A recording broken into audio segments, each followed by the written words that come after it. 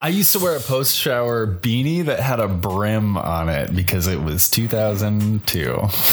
Yeah, I would wear one of those too. Yeah, sometimes you just got to mash it down and dry it out and fluff it up and pump it out, get it in shape. Because what would your hair look like if you didn't put that hat on? Oh my God, let me show you, fellas. Okay, so here's the Poof Master Flex coming at you, boys. Ever heard of Kramer? He's my great uncle, but I got all them hairs. We get it. You both have hair. Everyone's really jealous of you because you have hair, all right? Jeez, come on, you guys. It's not all it's chalked up to be, I tell you what. So this is going to be pretty challenging. Okay, let's get you ready for your wedding. Up and up. My job to give 100%. It's important for us to pause for a moment. Okay.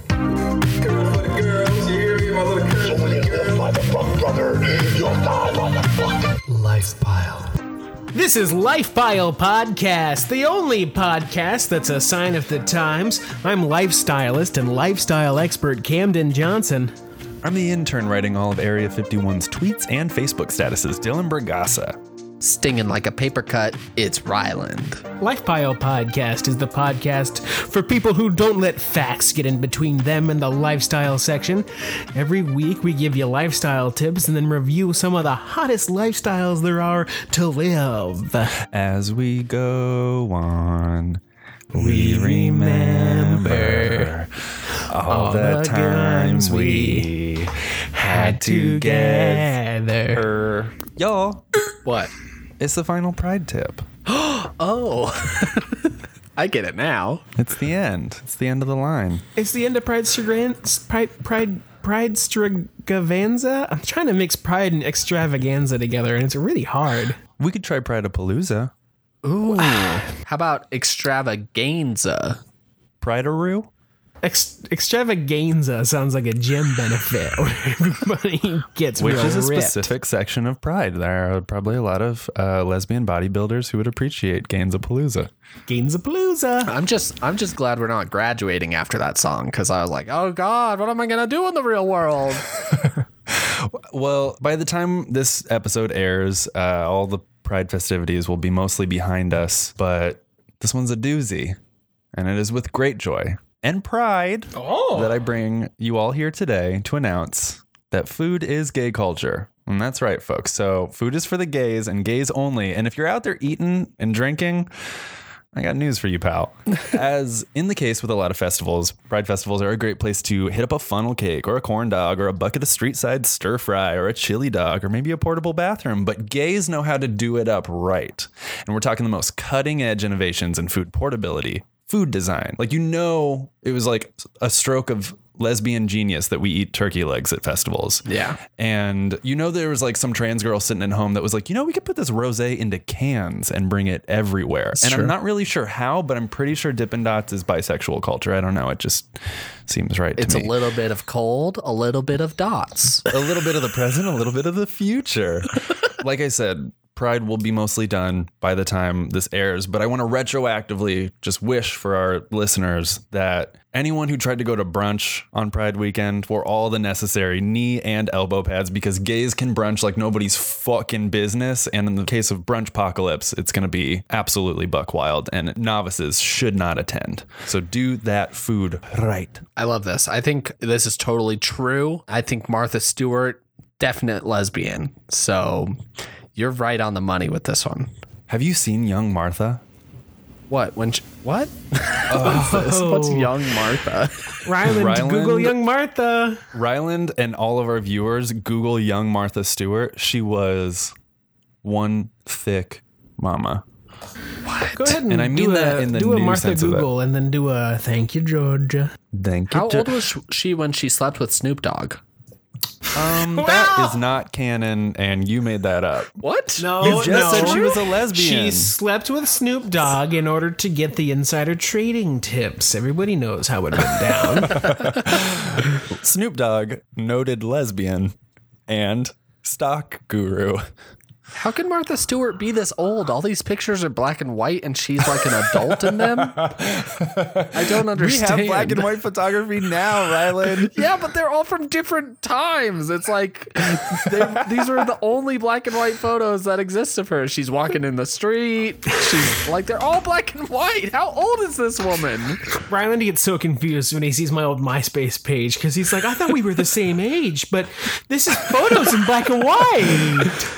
That's how fashion photography is. You shoot on film, you get that nice film grain, Ryland. It's not like when Martha Stewart was in her modeling days, some guy was like, all right, now I'm going to put the curtain over my head and now just stand clear of the flash blast. Martha, you're going to love this daguerreotype. My favorite one is her standing in front of a rock wall and there's a the cow cow poking its head out. Oh my God. Yes. That is hot. Once again, LifePile, the only podcast that relies on visual assets to convey a story. Hey, our listeners know how to use Google. Come on, Google it. Martha Stewart I just hate Young. the idea that people have to listen to this show and have like an iPad on hand to be like, all right, what fucking video do I need to look up now? Martha Stewart age. Wait, what? This says Martha Stewart is 93 and she died. Worst possible timeline. Oh, no. So, Dylan, just to make sure I have the tip figured out, you're trying to say last Pride tip of Pride Month. If you're a homophobe. If you're a homophobe, starve yourself. That's the tip. Yeah. Well, yeah, that's like kind of like a blanket, like year round tip that I have. Don't like gays, can't like food, can't eat food. So learn to love or learn to punch new holes in your belt. Yeah. Love is love. Love is food. Gays are food. Eat a gay person? No, don't do that. Unless they want you to. Unless they want to get eated. Yes. Love is love. Gay love is love. Food is love. Food is gay. Soup is food. Soup is hot. Gays are hot soup. Don't be a homophobe. Blow gays. Yes. Oh my gosh. Yes. I feel like we just came up with 40 hashtags for like Wells Fargo or something to be like, soup is gay, gay soup, soup with pride, connect, vote, speak your truth, your true hot gay soup. Hashtag. Your true hot gay soup. All right, everyone. If you do want to interact with LifePile Podcast, by the way, we do have all of our social accounts. Please tweet with the hashtag. What was it, Cam? Your hot gay truth soup. Your hot gay soup. Hashtag your hot gay soup at LifePile Show. Thank you. Oh. Well, you know, Dylan sure has kindled a passion in my heart for Pride Month and Pride Life. So hats off to Dylan. And in honor, I have a bit of a gay pride lifestyle tip for everybody this week. This week's lifestyle tip from Camden Johnson is a tip to watch. A little something to fill your watching hours with. It's very big. Everybody's popular in it. So I'm probably the last person telling you this. But if you have not gotten into the Star Trek remake, you got to start watching it. Like it's the super movies. gay. No. The Netflix Star Trek series remake that's not that got real. produced. No, that doesn't exist. It's not on Netflix, though, is it? Yeah, no, you guys, it's produced by Netflix. It's called Star Trek Query. God damn it. And it reprises Captain Picard. He's back in the mix. Oh my God. And it's, you know, it's a brave new take on the series because he is on one of those undercover missions to Earth. They're in Georgia and it's Captain Picard and 4 of his crewmates on an away mission. And it is compelling.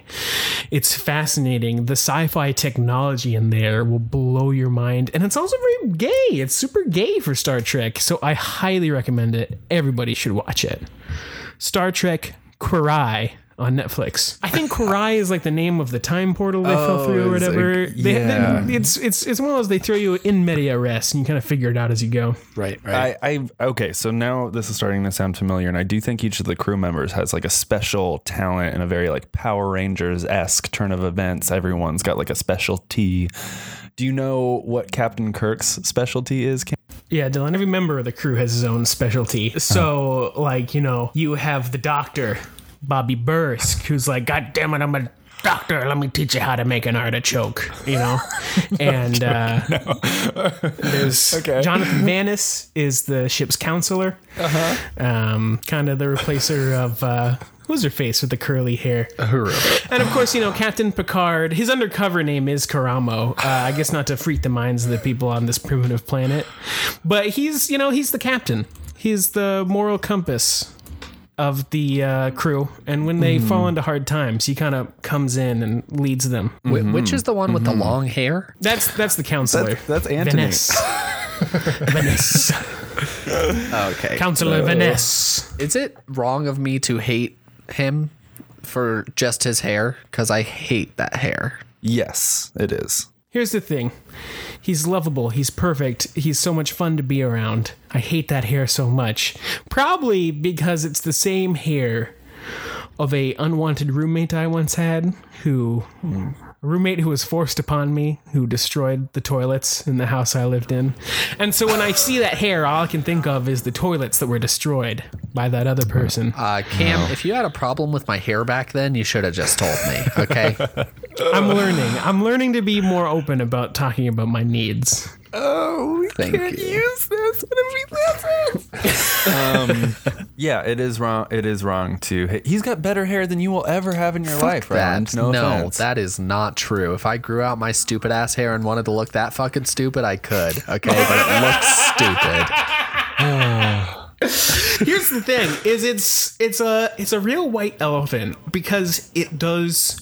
For what it does look amazing. It is very well groomed. It is very well taken care of. Yeah. But you don't need that jaguar on your backyard, no matter how well you're taking care of it. You don't need, like a white elephant, you know? A white elephant is a gift that is more expensive to maintain than it is worth having. What advice have you gleaned from Star Trek Queer Eye? Because there have been like a couple little nuggets that I have like leached to and cherish so much, starting with pomade at the back of your head and working forward. That's a big one. The French tuck, obviously everyone is talking about that hot French tuck. What do you guys have favorite tippies? I think my number one is switching the polarity. Yeah, my favorite one is when they switch the polarity, because you'd see it all the time through all the old Star Treks. You know, anytime there's a problem with the shields, it's like, well, just flip the polarities, you know?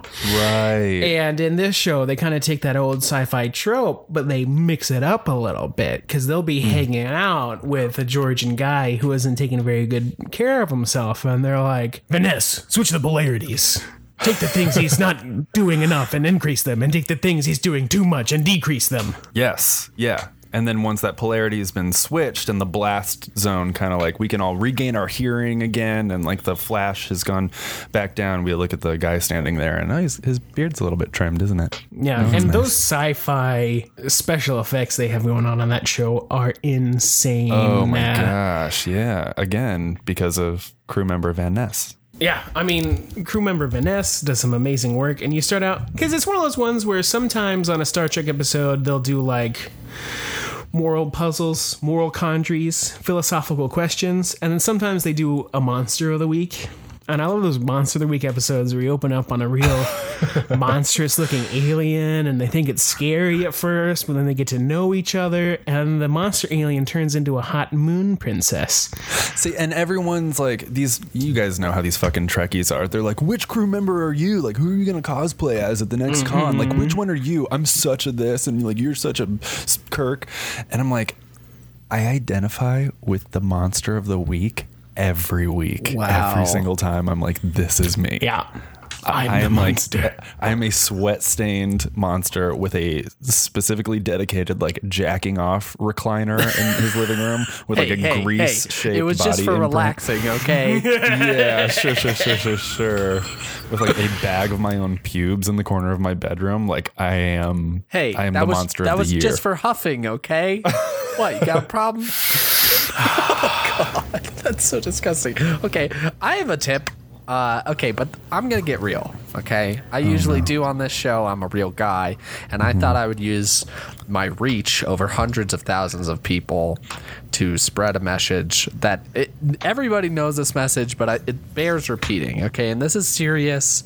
I'm not joking about this. Fuck Chris Brown. I fucking hate that piece of shit, okay? Yeah. Because there's a song right now that's playing on the radio and it features him prominently, and people are like, oh, isn't this funny? Oh, I love this song. As if they forgot what happened.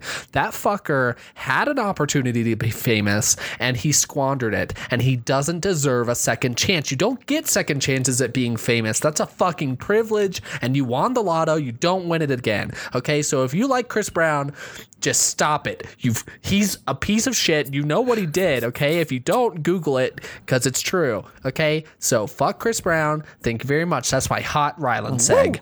Woo! Scalding hot. Boiling oolong. This is steaming Earl Grey. Cam, your pores are so open now. I love it. Well, this is... I don't know why I'm treating this like it's a hot take, because I very agree, and I think a lot of people really agree. I would also venture to say, is this a second chance, or is this a seventh chance? Oh, because he will not stop doing garbage shit trash. It's disgusting to me, and I know everybody knows this, but to get it in recording format for 100,000 people to listen to, it just bears repeating, dog. It's like, hey, how about we don't give children guns? How about we stop listening to Chris Brown? Lifepile has a point of view now. Yeah. All right, y'all. Let's take a trip back to friendlier times, to better days, to sunnier moments, because, like Ryland was just saying, sometimes, no, maybe I shouldn't loop this back. Maybe every segment doesn't need to be related to the thing that was just said before, No, it has especially to. when It we has didn't to. plan for them to be related to each other, Corporations bring joy into the world. It's an unfortunate truth, but think of the things that you love. Reba McEntire, she was created by a corporation. Your iPod that you love so much. Why do I keep talking about iPods like people have them? Your device, your favorite plants, your favorite Chipotle burritos, they all came out of a corporation's womb. And they birthed it and gave it to you. Here, how you go. Here's your lunch. They are people, aren't they? Corporations are people that give birth. But some of those babies, God damn, I didn't think this through. Some of those babies get sent to a farm somewhere where we don't get to spend time with them anymore. And I just want to revisit some of those babies that have been taken away from us. Jesus Christ, Dylan. Here are some products that no longer exist because the corporations who created them decided they didn't want to make them anymore. The first one, Cap'n Crunch Ship Shake. Y'all heard of this? No. Ship Shake? Ship Shake, baby. In 1966, Quaker Oats decided that the world really wanted a Captain Crunch that didn't crunch at all, and the result was a Captain Crunch Ship Shake, a pureed mix of breakfast delight. No. Ew. So Quaker Oats tried to say that when mixed as directed, it was as healthy as a bowl of oatmeal, and wanted parents to give kids essentially breakfast shakes instead of cereal in the morning. Captain Crunch Ship Shake. What do people hate about cereal? When it doesn't get soggy. People hate crunchy cereal. If only the whole cereal could be soggy all the way through. So soggy it has no individual form as any kind of flake. Yeah. Did they include shards of glass in it to replicate that Captain Crunch feeling?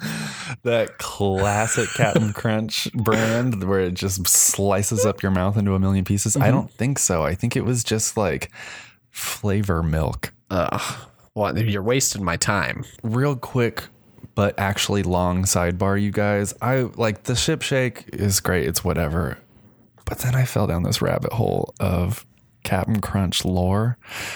really quick, I have to tell you guys everything I know about Horatio Magellan Crunch. He captains a ship called the Guppy. He was born on Crunch Island in the Sea of Milk, a magical place where talking trees, crazy creatures, and a whole mountain named Mount Crushmore is made out of Captain Crunch cereal. There is this Napoleon style hat that he wears that gives people some speculation that he may be French. He could be. Fucking get this. Horatio Crunch, this is canon, has a perfect IQ of 200.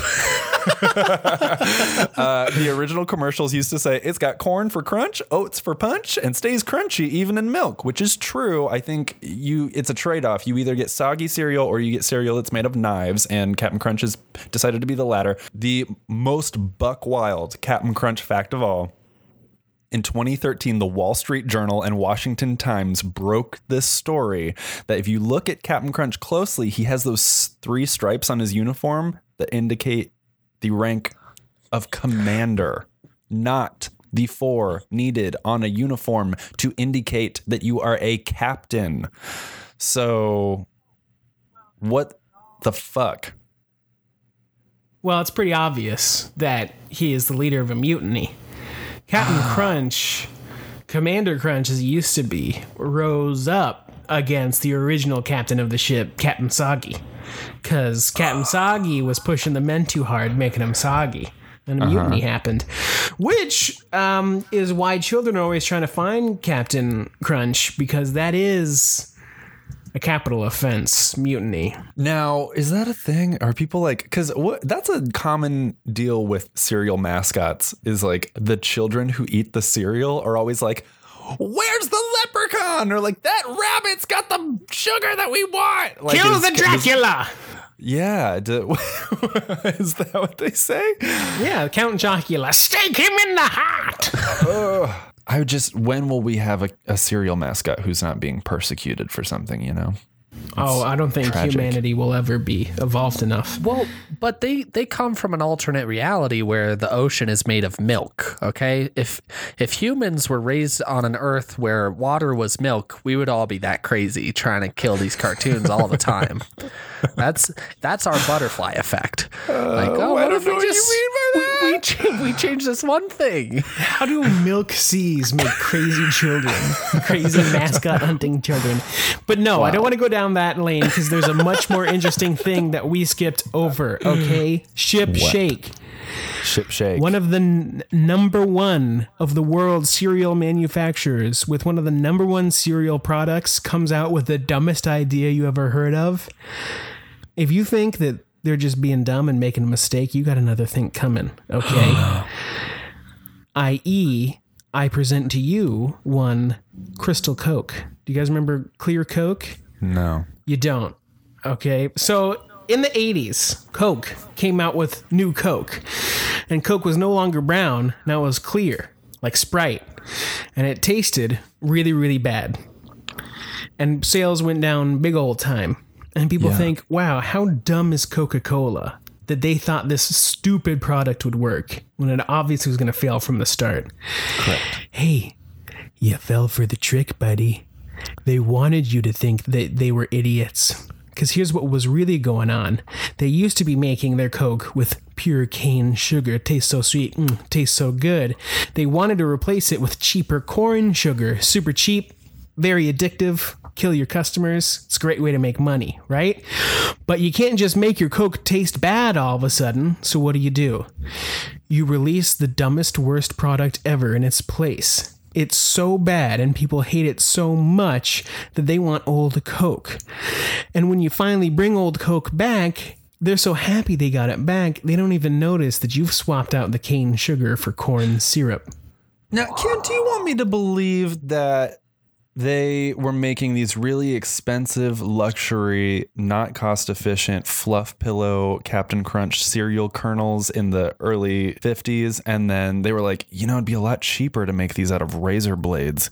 So what if we put out a Ship Shake and do the old bait switch? Yeah.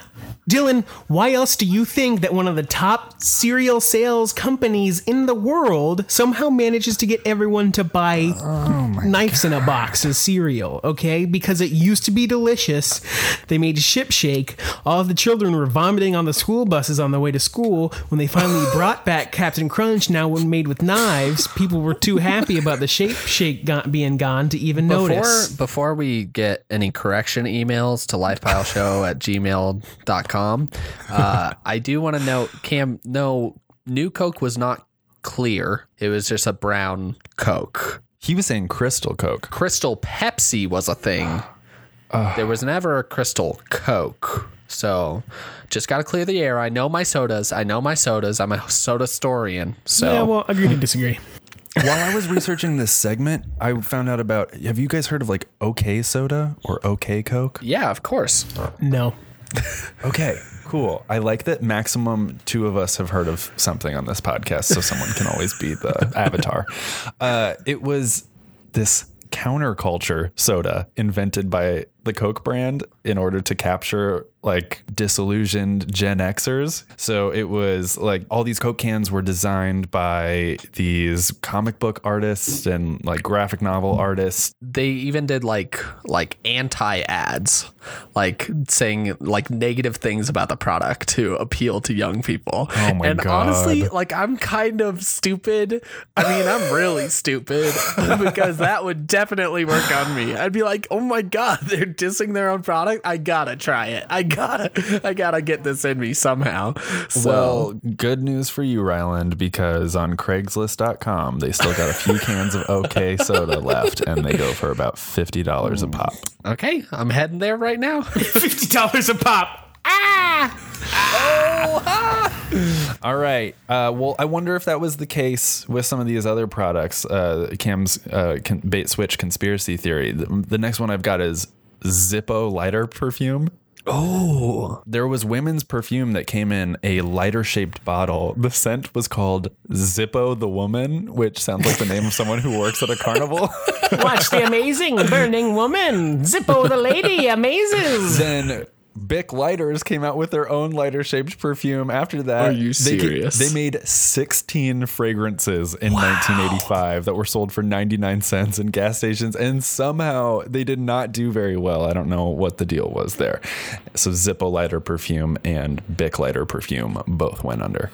I love these. I'm surprised they didn't catch on because, I mean, I still wear perfume that's made by Shell.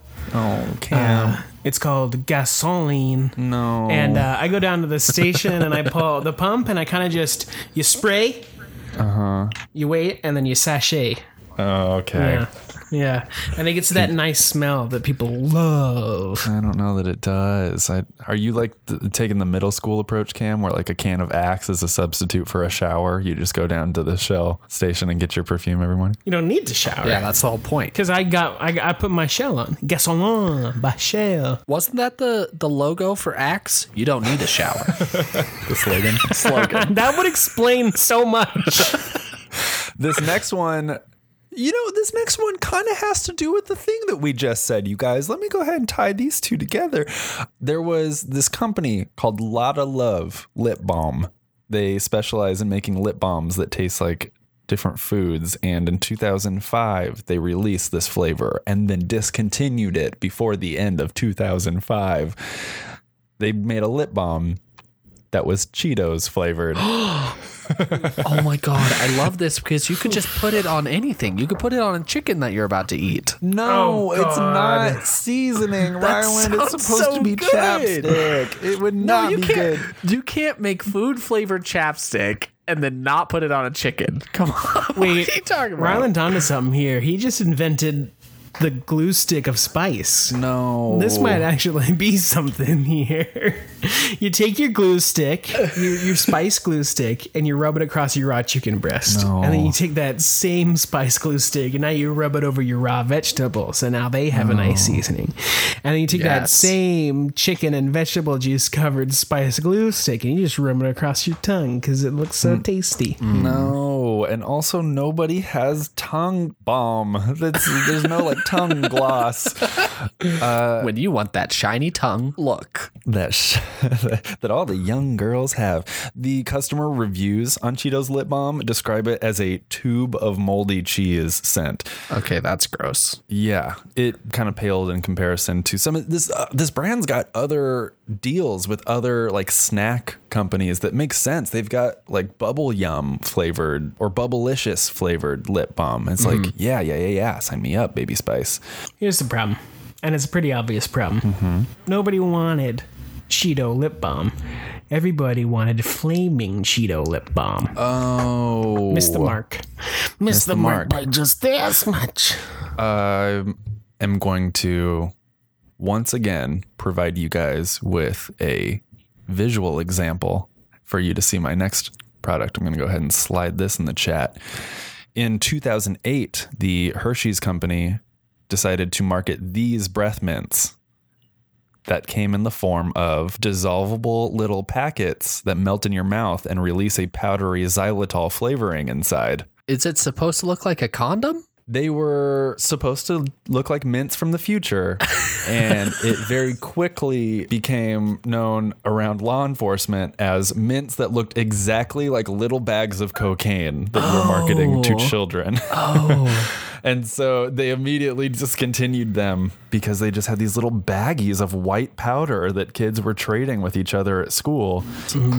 See, this suddenly explains why y'all remember when I released that line of gums that were all served in medical syringes. Suddenly it's occurring to me why we could never capture the youth market. Because the parents didn't want to spend money on the heroin needle gum.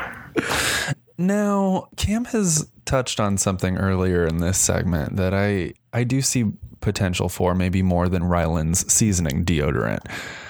I think we've all made out with someone who just had kind of the wrong tongue action, and I'm wondering if tongue gloss is the solution to kind of lube up that person's tongue to get it going just right. No! Yeah, I'm thinking if they're a little too thrusty and lusty with it, and it's turning into like a arm wrestling challenge, that maybe the right amount of tongue gloss could make it into just a sexy Jello wrestling. Imagine this. Imagine a slippery tongue inside of your mouth that doesn't belong to you. Yeah. It's like an octopus tentacle. Yeah. And it's like slipping all around your cheeks and wrapping around your tongue and slipping off. Here's the thing. I think most people who are bad at kissing have a misunderstanding of what role the tongue plays and to what degree it plays that. And if you start marketing them knee pads for your tongue and glosses for your tongue and lubricants, sport lubricants for your tongue, I think it's going to deepen this misunderstanding they have about what the tongue do. I think I disagree. I think Frenching has just reached a plateau, and we haven't came up with any good Frenching techniques, and what it's missing is accessories. You know those little pencil toppers where you put the little gel thing on it, and it's got the little monster with like big googly eyes and little arms that stick out, and they're made out of gel. What, you're gonna put this on your tongue? And then have them put one of those on their tongue, and it's like you have a little fight in someone's mouth. You know? Okay, I like this. I like that. But a slippery tongue in my mouth, get it out. Get it out. Get it out. So before you make out with someone, Ryland, do you make them just like stick their tongue out and get a bunch of wads of toilet paper and paper towels and just dry off their entire tongue? Like, no. That you better wipe off your tongue at the door before you come in my house. My mouth house. There's a difference between a tongue with saliva on it and a tongue covered in petroleum jelly. That's like that one I can grab hold of with my hand. The other one, it's like a pig in a barn in the mud. No, you want to grab a hold of your partner's tongue with your hand during a makeout? No. I mean, you're doing it wrong, bud. Hey, I know how to kiss, okay? Can you imagine you're kissing Ryland and all of a sudden he just snatches your tongue? He's like, now I am the master. Oh my God, is Rylan one of those bad maker outers? No. I mean, I don't know. I've never made out with myself. However, that was just a demonstration of how they're different. Okay. I don't grab people's tongues and then start playing them like a guitar. That's definitely not what I do. He just grabs them and he holds on to them. Have you guys ever had someone bite your tongue mid make out and hold on to it? Ew. No. I think we gave it an attempt. It sounds bad, doesn't it? Yeah. It does. What are you going to say? I'm saying, what if they couldn't bite it and hold on to it because he had a glossy tongue? So much tongue gloss. We could sell it in all these different flavors. Cocaine, Zippo the Woman, Cheetos. You guys, we're going to market it under the name Liquor Lacquer. Oh, Lacquer your liquor. That's it. Okay, can we stop recording really quick? Because I just need to go to the patent office. Run to the patent office. Run. You guys, do you have any, I know I missed a lot. I really just did a cursory dip into some of the products of days of yore. Do you wish we could go back to some of these times when we had, like, say, purple ketchup or... thank you for Here's the reminding thing, me. Right? Dylan, this is what you've made me realize, is that we've been hoodwinked. And every one of these awful dumb products that were discontinued represents a better version of that product that used to exist. And they only created this bad product to hide the fact that they were getting rid of their good product. So what is the world of delicious, non-harmful, crunchy cereals we're missing out on? What kind of sodas have disappeared from the... Like, did you know... Here's a perfect example. They did the same thing with bananas. The bananas you eat these days aren't as good as the old bananas. Okay, continue. Tell me why. They replaced old banana with new recipe banana. Okay? Did they? Here's... Let me tell you about bananas, Dylan. Okay? So, bananas are a crossbreed between a kind of like forest grass. What? And a berry tree. No, that's not true. Yeah, it's a berry tree that produces kind of oblong fruits that are full of seeds and have almost no edible meat in the fruit, right? So you cross-clone breed these banana trees that cross this inedible fruit with this inedible grass almost, and it produces these long bananas full of delicious banana meat to eat. But you can only make it by cloning, and it's like a mule. It's not able to produce its own children. Huh. And we used to enjoy worldwide the breed of banana known as the Big Mike. And the Big Mike tasted like candy. What? Like sweet, delicious candy, which is why they used to have a banana and a sundae. Do you ever wonder why they snuck a freaking vegetable into a dessert? Well, it's because back in the day, bananas tasted sweet like candy. All right?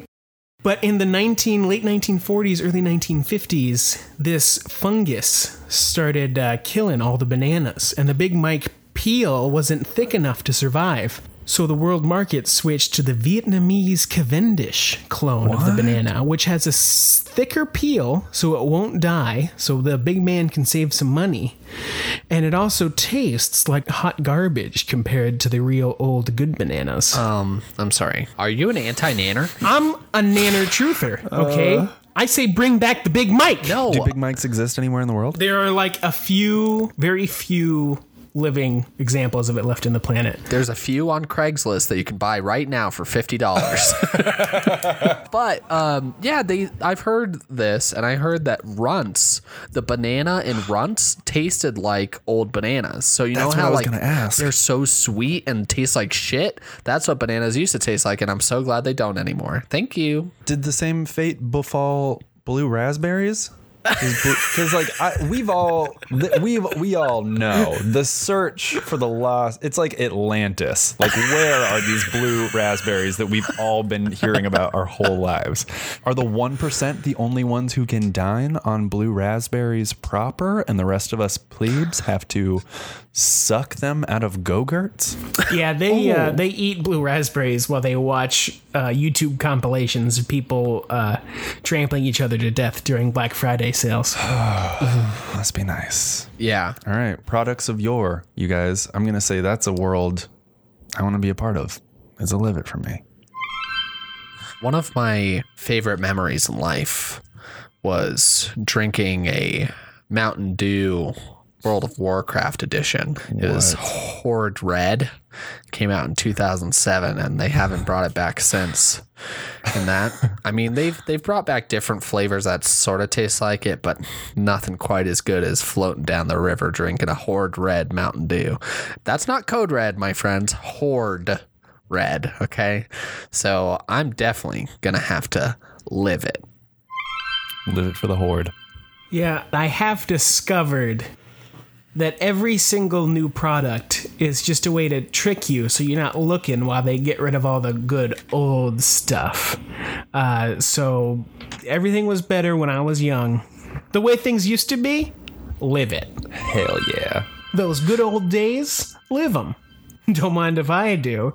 I'll do it without the racism, though, and the misogyny. Just the delicious cereal with a big old hunkin' Big Mike on top. I want to put lacquer. a hunkin' Big Mike on my lubed up tongue. Live it. That's what Cam said. You heard it here first. Those are his words, everybody. Liquor lacquer up my tongue and get Big Mike down here. I'm ready to live it. Y'all, summer is here, which means everyone's got to figure out their summer lifestyles. And one of the number one summer things you're going to have to contend with is the hot dog. And you know, when we're talking hot dogs, you can't get your hot dog right till you get your mustard right. Everyone knows at this point you can't be fooling around with some French's mustard, okay? Grey poop on, more like grey poop on it, because no thank you. I agree. If you listen to any lifestyling media, you know you're not living unless you are making your own mustards at home. It's simple, easy. Anybody can do it. You get some mustard seeds, you get some vinegar, you wet them up together, you grind them up, and now you're making your own artisan mustards. But no two mustards are the same, okay? And these days, people are fancying up their mustards and really making a statement about your own personality by the way they prepare their mustards. So here's what the new kids are doing these days. You have to raise your mustard seeds in the ambiance that matches your personality, okay? Music, fashion, and ambiance to get the correct flavor of your mustard seeds. So I'm going to go through all three of the lifestylists here, and I want to hear the music you're playing for your mustard seeds, the fashion choices you're making to dress your mustard seeds in while they're growing, and also, what's the room design? What's the style that you're putting your mustard seeds in? So just to kick us off, I've been trying to get a real zazz, a real sweet spice to my mustard seeds. So in my mustard arboretum, I have a nonstop stream playing of baby metal. Y'all gotten into baby metal? Not personally, but I respect those who have. Yeah, well, for those who don't know, baby metal is what happened when the Japanese found out about boy bands and metal music. And they said, what if we made a boy band of 3 young Japanese girls singing pop music and a really good Japanese metal band? It's fast, it's bounding, pulsing beats, and a bunch of kawaii vocals on top, which gives me the perfect mix of spice and sweet in my mustard. I'm into it. I love it. Dylan, what music is your mustard seeds listening to? So I'm going to just get, like a straight up spicy mustard, I think is the direction I'm headed. So it's a no brainer for me. I'm going to put that Shakira. I want this mustard to be caliente. I want it to have a little bit of a Latin flair to it. I don't know if that exists already. I don't know if Latin mustard is a thing. I feel like if I were to go to Mexico, mustard might be met with a lot of disdain. Well, that's fucked up. I don't think any Mexican dishes have mustard as an integral part of that. I'm trying to think of like a mustard quesadilla that I could make, or a mustard burrito, or some chili mustard rellenos. That all might be bad, but maybe the river flows the other way, and I can get a little bit of my Mexican cuisine pumped into my hot dogs with some Shakira mustard. Yeah, I think the reason you don't see any mustard in Latino cuisine is because no one's made the right mustard yet. Yeah, and that's what I'm about to do. Yeah, and after this mustard season, everyone's going to have the tart up on their burrito. That sounds so gross. That sounds really gross. DJ Ryland, what tunes are you bumping for your mustard plants? I hate the idea of this. Hate it. Oh, yeah? I like mustard, What I don't like is like, oh, okay, if you want to make your own mustard, that's totally fine. I'm not going to eat it. If you force me to eat it, I'm not going to like it. Okay. What's wrong with everyday Heinz American? Huh?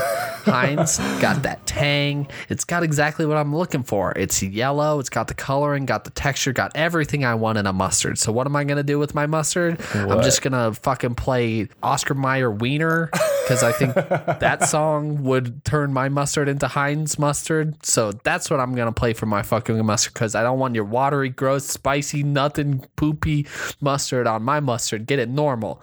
Oscar Mayer Wiener. Okay, so you're trying to breed regular mustard is the unique flavor you're trying to go for, Rylan. Yes.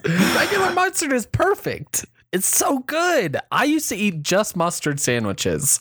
Just mustard. What? Are you kidding me? No. 2 pieces of white bread with mustard in between. I loved it. Ryland Warner, that is the whitest shit I've ever heard in my natural damn life. Yeah. Ew.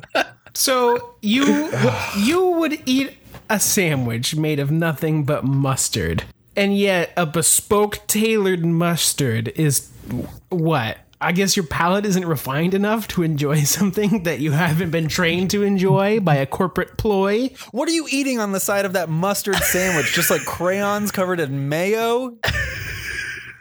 Do you know what refined palate means? Yeah, it is not this. No, that it means, oh, I've eaten so much shit that I'm used to the flavor of shit in my mouth, and now I guess I like it. Okay. Meanwhile, That's not what that means. Us normal people are like, you know what? Thanks, but I'm gonna have to pass on the shit and just eat the regular food like regular people. Okay. I mean, if you want to eat shit, that's fine, but don't try to put that shit in my mouth and then try to tell me it tastes good, because I know for a fact it doesn't. My brain works. Oh my God. I am incensed at this. Cam, can we please move on to the next part of your segment? Yeah. Oh my God. Let's keep it going on. So, confidence comes from the inside out, but it also comes from the outside in, which means if you want your mustard to have the bravery to taste the profile you want it to be tasting, you got to get the style, the threads just right. So that's why my mustard plants this season have been wearing a high-tide ankle linen pants, those bright white linen pants, tighten the calf, cut off about a midriff, with loafers, no socks, and a deep V-neck black tee on all of my mustard plants. It gets them hip, it gets them fresh, and it's that sweet sour. Is the boy next door? Is he starting a tech company? I can't tell, but I want him in my mouth.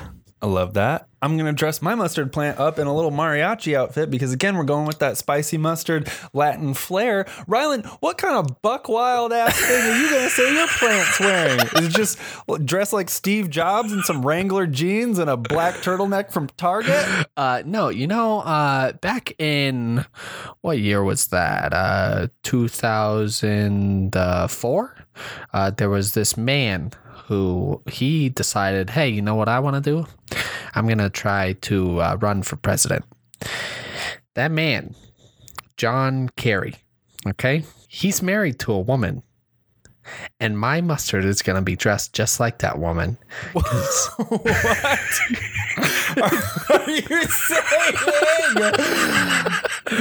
That woman, her name, Teresa Heinz. Oh my God. Okay. She is the heiress to the Heinz fortune. No. She knows how to make mustard, make it taste yellow and good. Okay. She knows what to wear. Okay. I'm going to dress my mustard plant up just like Teresa Heinz. There's no way. Is that real life? Yes, it's true. True story. God. How did I know it? I'm a genius. That's how. He's a genius who wants his mustard to taste yellow, he said just now with his mouth. What kind of flavor profile are you going for? Yellow. Yellow, I think. Whatever Heinz tells me to do, I'm gonna do that. Oh yeah, you keep putting shit in your mouth and tasting it good. I am gonna put shit in my mouth and taste it good. I think what it is I have better genes than you guys because your mouths are aging at a rate much faster than mine, and they need new sensations to tickle your taste buds because I still have a little kid mouth. Ryan's like, man, I must have great genes. You guys must have really bad genes because you guys keep maturing and I'm still a child. So look how youthful I am. It must be the genes. My tongue is so totally satisfied with this very normal flavor. I don't need to add anything to it. I'm good. You guys are coming home from work and making yourself a chicken breast or a salad or something. Meanwhile, I'm over here with my overdeveloped brain and palate. I come home, just get a little bit of Clorox and mix it with Pop Rocks in a cup and eat it like yogurt. Y'all keep having to discover things about life. I found everything that was going to be in my life before in the first year of middle school. You guys are getting me all wrong. You act like I don't experiment, okay? Just this morning, I added one of my favorite things to add to a recipe. I was making some scrambled eggs, and what did I put in it? I cut up a hot dog, and I put it into my scrambled eggs. Oh my God. I need to revise my previous statement that you had said the whitest thing I've ever heard because you have done and topped yourself, Ryland. You topped her off. Top of the morning to you. It actually wasn't that great. It could have been better. I believe you. Now just edit that. When he says it wasn't that great, it could have tasted better. Just edit that right after he said French's mustard. Yeah. No. And we'll have this segment all wrapped up. Do you think I can get Ryland to say whatever I want him to now that we have like a bank of most of the English language on him? Oh yeah, we got him. I will go to Twitter. I have hundreds of thousands of followers. They'll know the truth. Final section of the segment. What's the decor for your mustard? So in my mustard arboretum, I've gone with kind of a mid-century feel, but with bare woods. Okay, so it is a glass ceiling, but oak floors, mahogany trim, and I've torn away holes through the walls because people are hungry for this mustard because they're like, wow, Cam, the flavor profiles you're making are so complex, so interesting. I can't eat French's mustard anymore because it's so boring and flat. I need your mustard. But there's only enough for a few people, you guys. So I've been having to fend off raiders. So I've got a lot of spears stacked around behind big black curtains. Here's something people don't realize. Curtains aren't just for looking good, they also serve a function. You can hide spears behind them. You can hide crossbows behind them.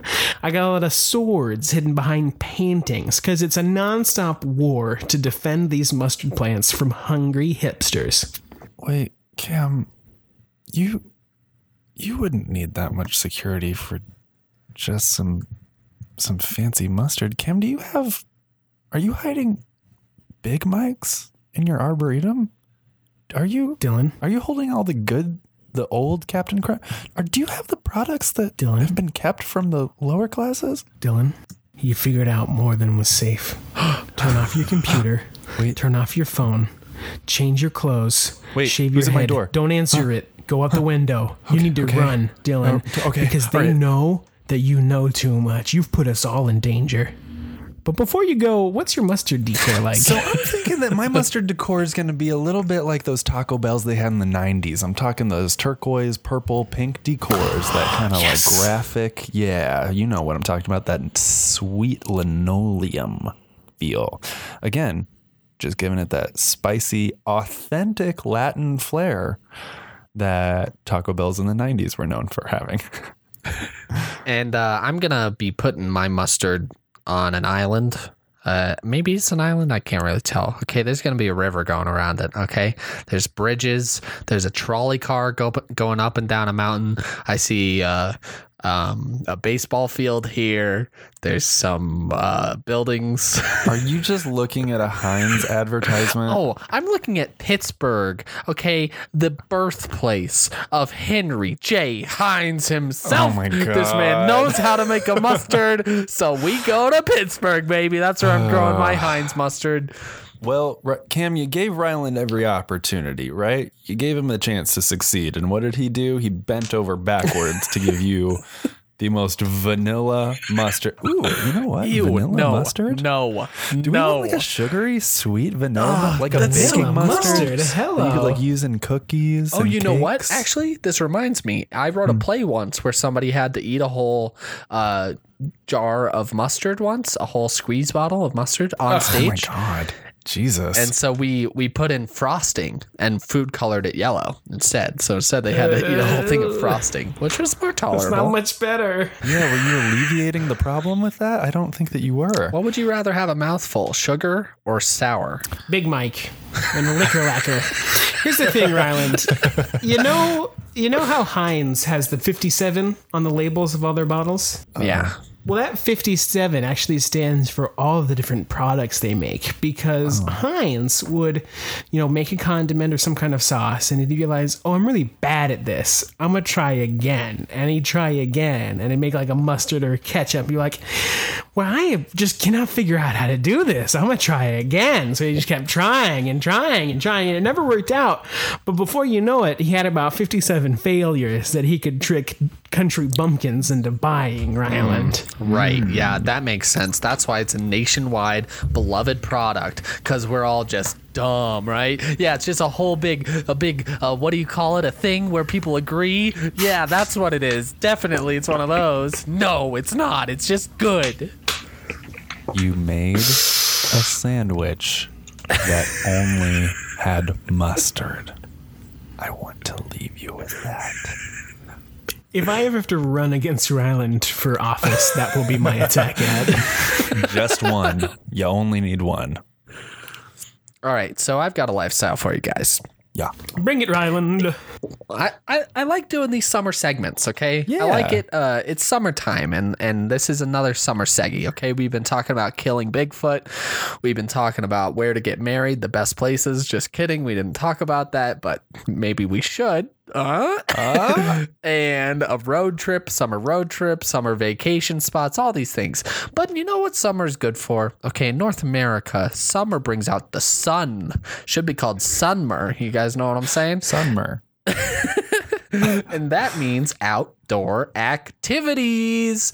So I've got similar. Okay, we heard some Dylan's favorite things. What did we talk about, Dylan? I've forgotten. But here we're gonna talk about another thing. Oh, I wish Ryland cared about me. And so here I've got some extreme sports that you maybe have never heard of, but you should try. Sick. Yeah, bro. Yeah, bro. Oh, Yeah. gnarly. Hell yeah. Hell yeah. Let's get started with some extreme ironing. You guys hear about Oh, this? fuck yeah, dude. Oh, fuck yeah, dude. No, I haven't heard of it. Tell me about it, though. It sounds sick as hell. Okay, so like, you know how like you're getting ready for like an interview and you're like, fuck, I gotta like iron this shirt and shit, but like I also want to climb up a mountain.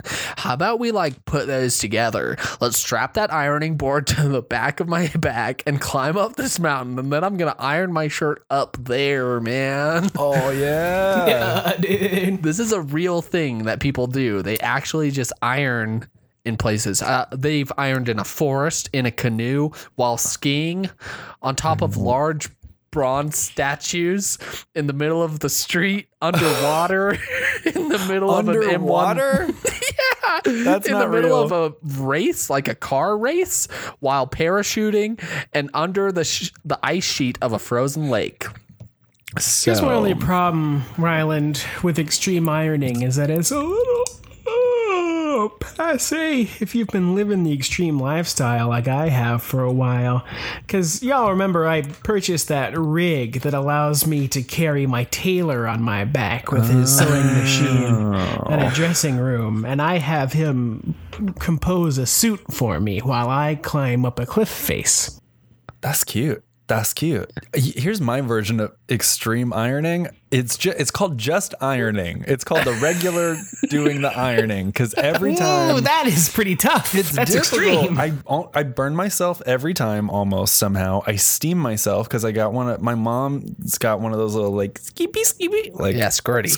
like steamer ones, and it's just an all around dangerous process on its own. Do you guys iron? Do you have irons? So I have this mark on my chest. I always tell people it's a birthmark because it's like a perfect arrow pointing up to my face. But really, I was gonna iron a shirt while I was still wearing it. And I just got it real piping hot. And I pushed it right into my shirt, and it left a mark for the rest of my life. Is that real? No, gotcha. You're so April Fools. dumb. April Fools. You mustard eating bitch. You tricked me into caring about you. Yeah, here's my thing. Is I was like, this is the guy who we're listening to about mustard. We're going to listen to this guy's opinion about mustard. Okay. I tell you, I don't iron because my body is like a walking steam press. I'm very hot all the time. I'm very moist all the time. And I'm constantly exerting an outward pressure on my clothes. So I feel like wrinkles don't last long. That's true. That's what makes Cam and I's friendship so symbiotic, because I am a little chilly skeleton, and if I leech to Cam like a barnacle, I can bring myself to room temperature. That's really cute. You guys are the yin and yang of hot and cold, and I see dots of you in both of each other. That reminds me of my next sport. Cam, Why can you not bring up the yin and yang without talking about the dots? What is it about you and the dots and the yin and the yang? That's my favorite part, is the dots. Like, they're not just hugging each other. They're literally inside of each other with those dots. Just like Cam and Dylan. Right. I just imagine you in like middle school or high school when you bought a yin and yang necklace and you're showing it to your like girlfriend. You're like, yeah, check out this necklace. It's a yin and yang. And then the dots are in each other. Like, I know you already said it was a yin and yang. Okay, so but Cam, you almost touched on this next sport because you talked about wearing or carrying a tailor on your back. This next sport is wife carrying. Okay, so it's a race where married couples they have to go through an obstacle course while the husband is carrying the wife. He can carry her any way he wants, like a baby, like a fireman, like a dog, like a cat. And there are obstacles like hay bales and logs and a water obstacle, always a water obstacle. It's 1 meter deep. You got to carry this person through. And yeah, so it seems pretty cool. Now, you breezed right past it, almost as if you were running through an obstacle course trying to do a speed run. But how would I carry my wife as a dog or a cat? Well, okay, as a cat, that's easy. You gotta put one arm under their armpits and the other like closer to their hips, so because they can't get the claws on you as easily, and you're carrying it like that, and their limbs are just hanging straight down. That's the safest way to carry a cat.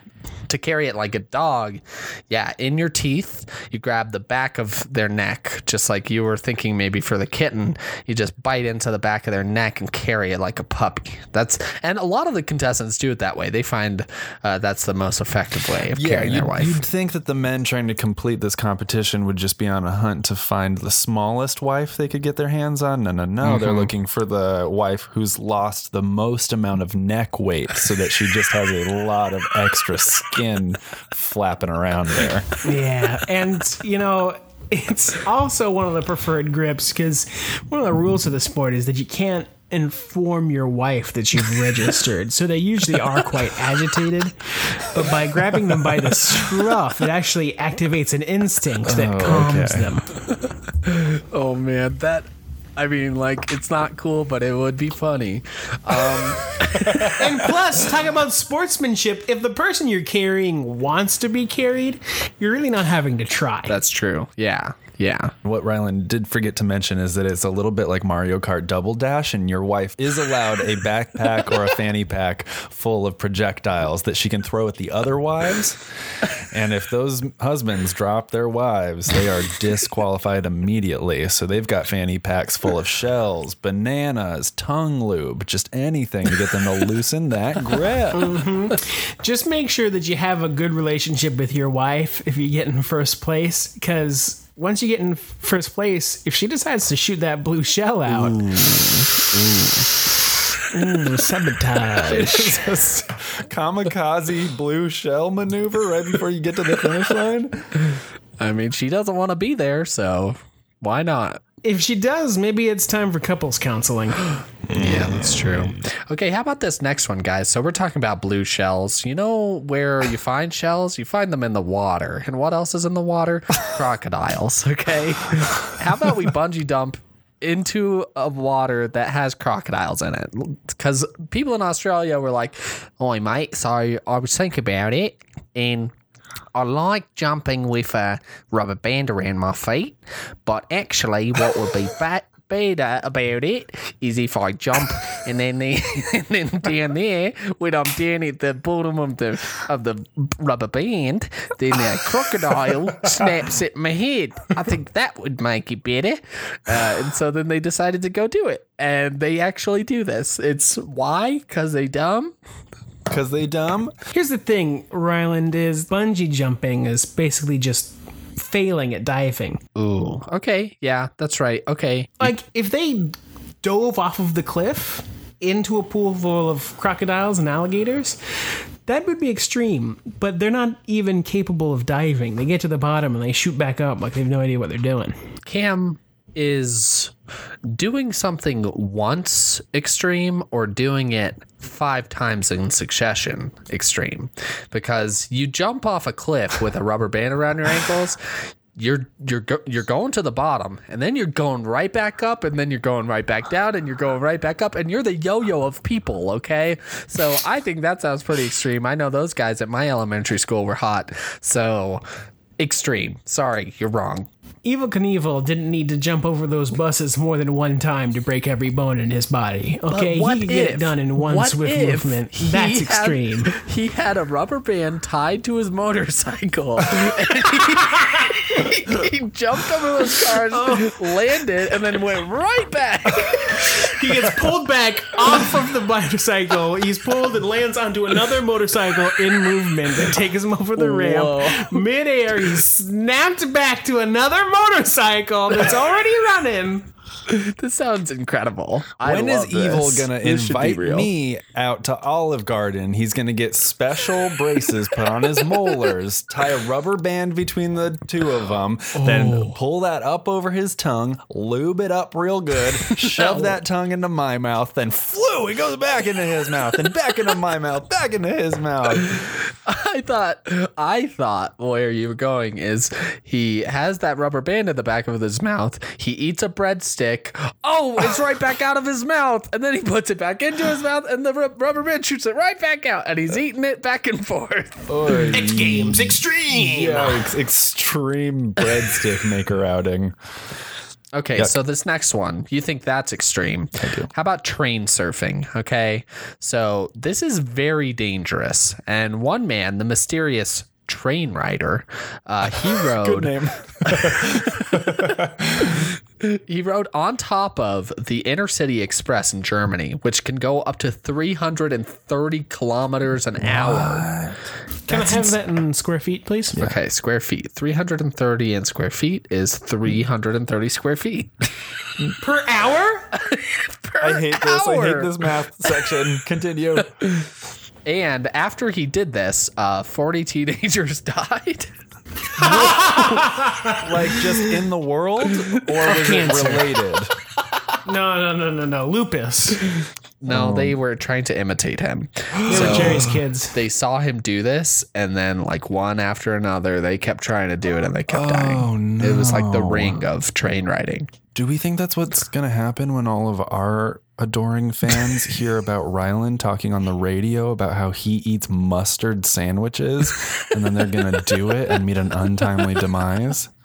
Ryland, before you say fucked up things like I ate a sandwich made of nothing but mustard, you should think about the effect it has on the kids. On the teens listening to this. Wait, so is train surfing what I think it is, which is standing on a top of a moving train? Right. Yes. Yes, it is. I like those Jimmy Bond movies where he's doing some train surfing and then uh-oh, coming around the mountain, there's a tunnel. And he has to drop down on his tummy before he gets decapitated. Those are cool. Tummy time. Tummy time. That's what he says before they go in the tunnel. He's like, Jimmy, it's tummy time. and he's like fighting with the guy. And then he goes, wait, tummy time. And they do tummy time. That's so cute.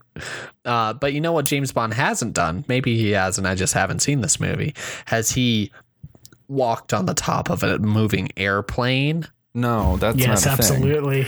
That is a thing. It's called wing walking. Okay, you ever heard of it? Oh, no. Wing walking it's a real life sport where people are on top of moving planes flying through the air and they're walking on the wings. They can do handstands. They hang by their teeth. I don't know how you do that. Just like that wife carrying competition. And they have done tricks like doing plane to plane transfer. So like, oh boy. Yeah. Ryland, if most of the recorded material of your extreme sports is done by flapper girls in black and white film, I really don't think it's extreme anymore. Wing walking is like the oldest stunt in the world.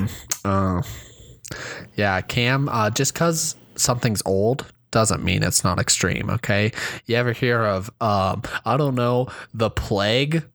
Pretty extreme, am I right? Is that extreme? But very old. I haven't seen that section at the X Games. Just a bunch of hospital beds, and you see who can go the fastest. Wait, flapper girls are wing walking this summer? Cam is talking about back in the day, they used to make these fake cartoon movies where flappers would walk on airplanes and they weren't real through the tricks of visual editing. Nowadays, people do it in real life, okay? And it's pretty crazy. It is like the oldest airplane show stunt of all time. It is.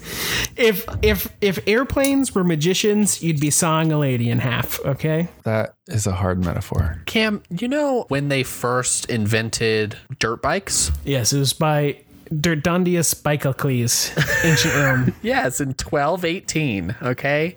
And dirt bikes are one of the most extreme bikes I've ever known. And you're going to say just because it's old, it's not good? Get out of here, Cam. I don't like this attitude. It's not just the oldness, it's how it's just, I mean, look at, come on, Ryland. Oh, I'm coming on Ryland, okay? No, thank you. If I was to do wing walking, am I allowed to dress up as a flapper girl to do it? Because that part's really appealing to me. Yes. You're actually not allowed to dress any other way. It's such an old thing, and everyone who's into it is so stuck in their old ways that they really don't let you do it without putting a flapper dress on. This is my last extreme sport, and it does have old roots, okay?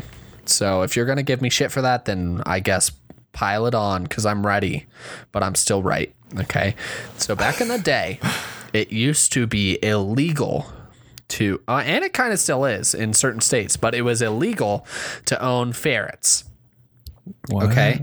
And so what people would do, people back in the day would use ferrets for hunting, and so they made a law where only wealthy people could use ferrets. And if you couldn't afford to pay whatever, then you weren't allowed to use a ferret.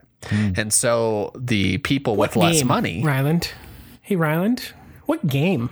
What are you hunting with the ferrets, Ryland? Mice? You're hunting mice? Okay, I don't fucking know. Do I look like a biologist over here? I just love the image of this guy. He's in his study, his very fancy oak and leather study, and he's showing everybody all his hunting prizes. Just all these mouse heads on blackheads. Oh, yes, we took this one in Africa, put up a real fight. And so what these hunters would have to do when the popo would come around, they would hide the ferrets in their pants. And this has turned into, it started off as just, let's hide ferrets in our pants to hide them from the police. But it turned into an extreme sport called ferret legging, where you put a pair of ferrets down your pants and you see how long you can last. Okay, there are some rules. So obviously you tie your pants. How long you last until you orgasm? So they eat through your legs. So till you tap out, whichever way. Either you've had an orgasm or you have no legs, whatever way you want to do it. Okay. But you tie your pants closed at the legs, you wear a belt, and you put 2 ferrets down in your pants, and you can't be drunk or drugged. Neither can the ferrets. Why is that a stipulation? Because you could have like too calm of a ferret because it drank a couple martinis before it got in there. Okay. You have to have that ferret. Both the ferrets have to have a full set of teeth. Those teeth can't be like blunted or anything. They have to be as sharp as they were born. Okay. And you are not allowed to wear underwear. Oh, no. Ryland, I gotta say, I've been giving you a lot of guff this episode, and season, really. I gotta apologize because you've really taught me a lot. Because I used to think that what Michael Vick did was wrong, but he was just doing an extreme sport. It's not animal abuse. It's like riding a skateboard. It's just being extreme. Cam, putting a ferret down your pants is a little bit different than making an animal fight another animal. They don't have to fight each other. They're just going to bite your penis. Okay, Ryland, here's the thing. That is abuse, all right? Because I'm just putting myself in the ferret's pants, all right? And I would not want to be shoved into your pants, especially when you're not wearing underwear. That's like having guests over to your house and not picking up. Like, come on. Kim, you think ferrets think how you think? Ferrets don't think of pants as pants. They're just like, oh, look at this little climby hole I'm going to climb down into. I love tubes. I'm going to climb down this tube, climb up that tube. And that's why they start scratching and biting. Because they're, oh, this is great, and I'm happy, and that's why I'm going to get violent. Well, no, they scratch naturally because they just have naturally claws. They have naturally claws. Natch. And then they climb up to the crotch and they say, oh, look, here's a grub I can eat. And they bite on. And that's what you're really enduring here. It's not a hate bite. It's a, yum, yum. I'm going to bite this thing. The record is 5.5 hours. That's how long a man has lasted having a ferret chew on his penis. Oh, that is a long circumcision procedure. Oh, yeah. I had a long circumcision, too, and now I'm left pretty short. You know what I'm saying? Nope. Based on that story, you did it wrong. Yeah. I've done this before. No. Dylan.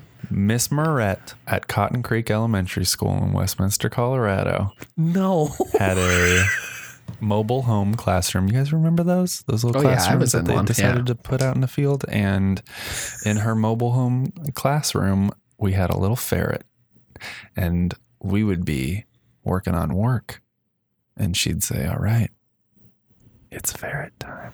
And then she'd just go over to the cage and she'd whip that baby out and she'd let it roam free around the classroom. And you know what it loved to do?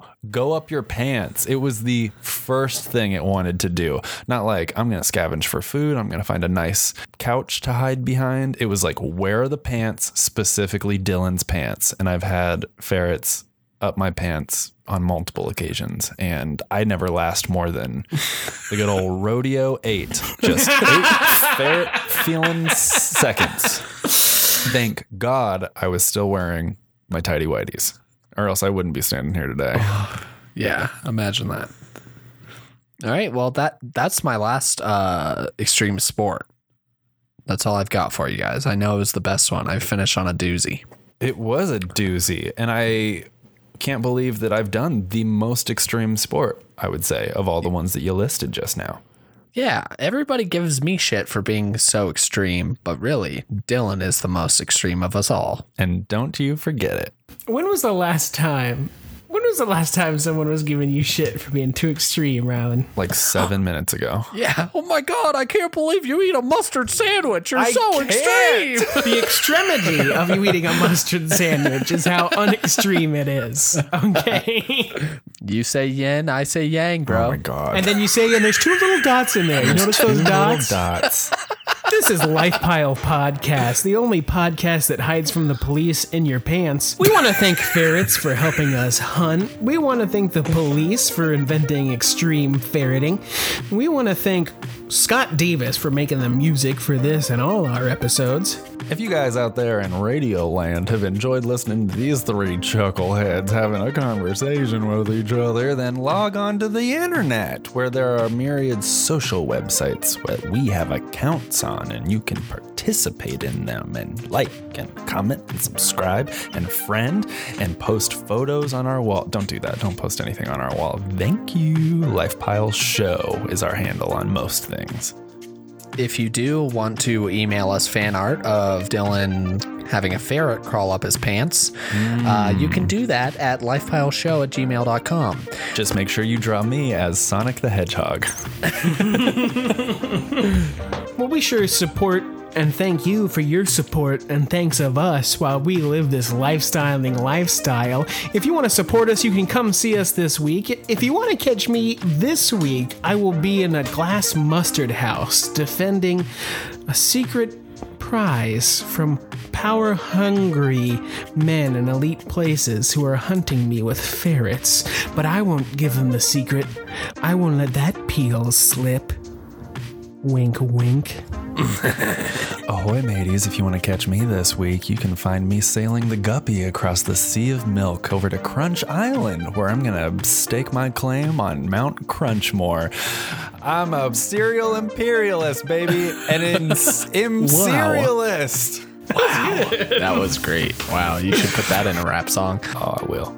If you want to find me, I'm going to be Mission Impossible-ing my way into the museum that holds the last sacred can of Mountain Dew Horde Red. And I'm going to get that baby and chug it all down. I don't care if it is 12 years old now. Wash down that mustard sandwich. Yum, yum, yummy, yum, yum. This is Life Pile. Light your life on fire.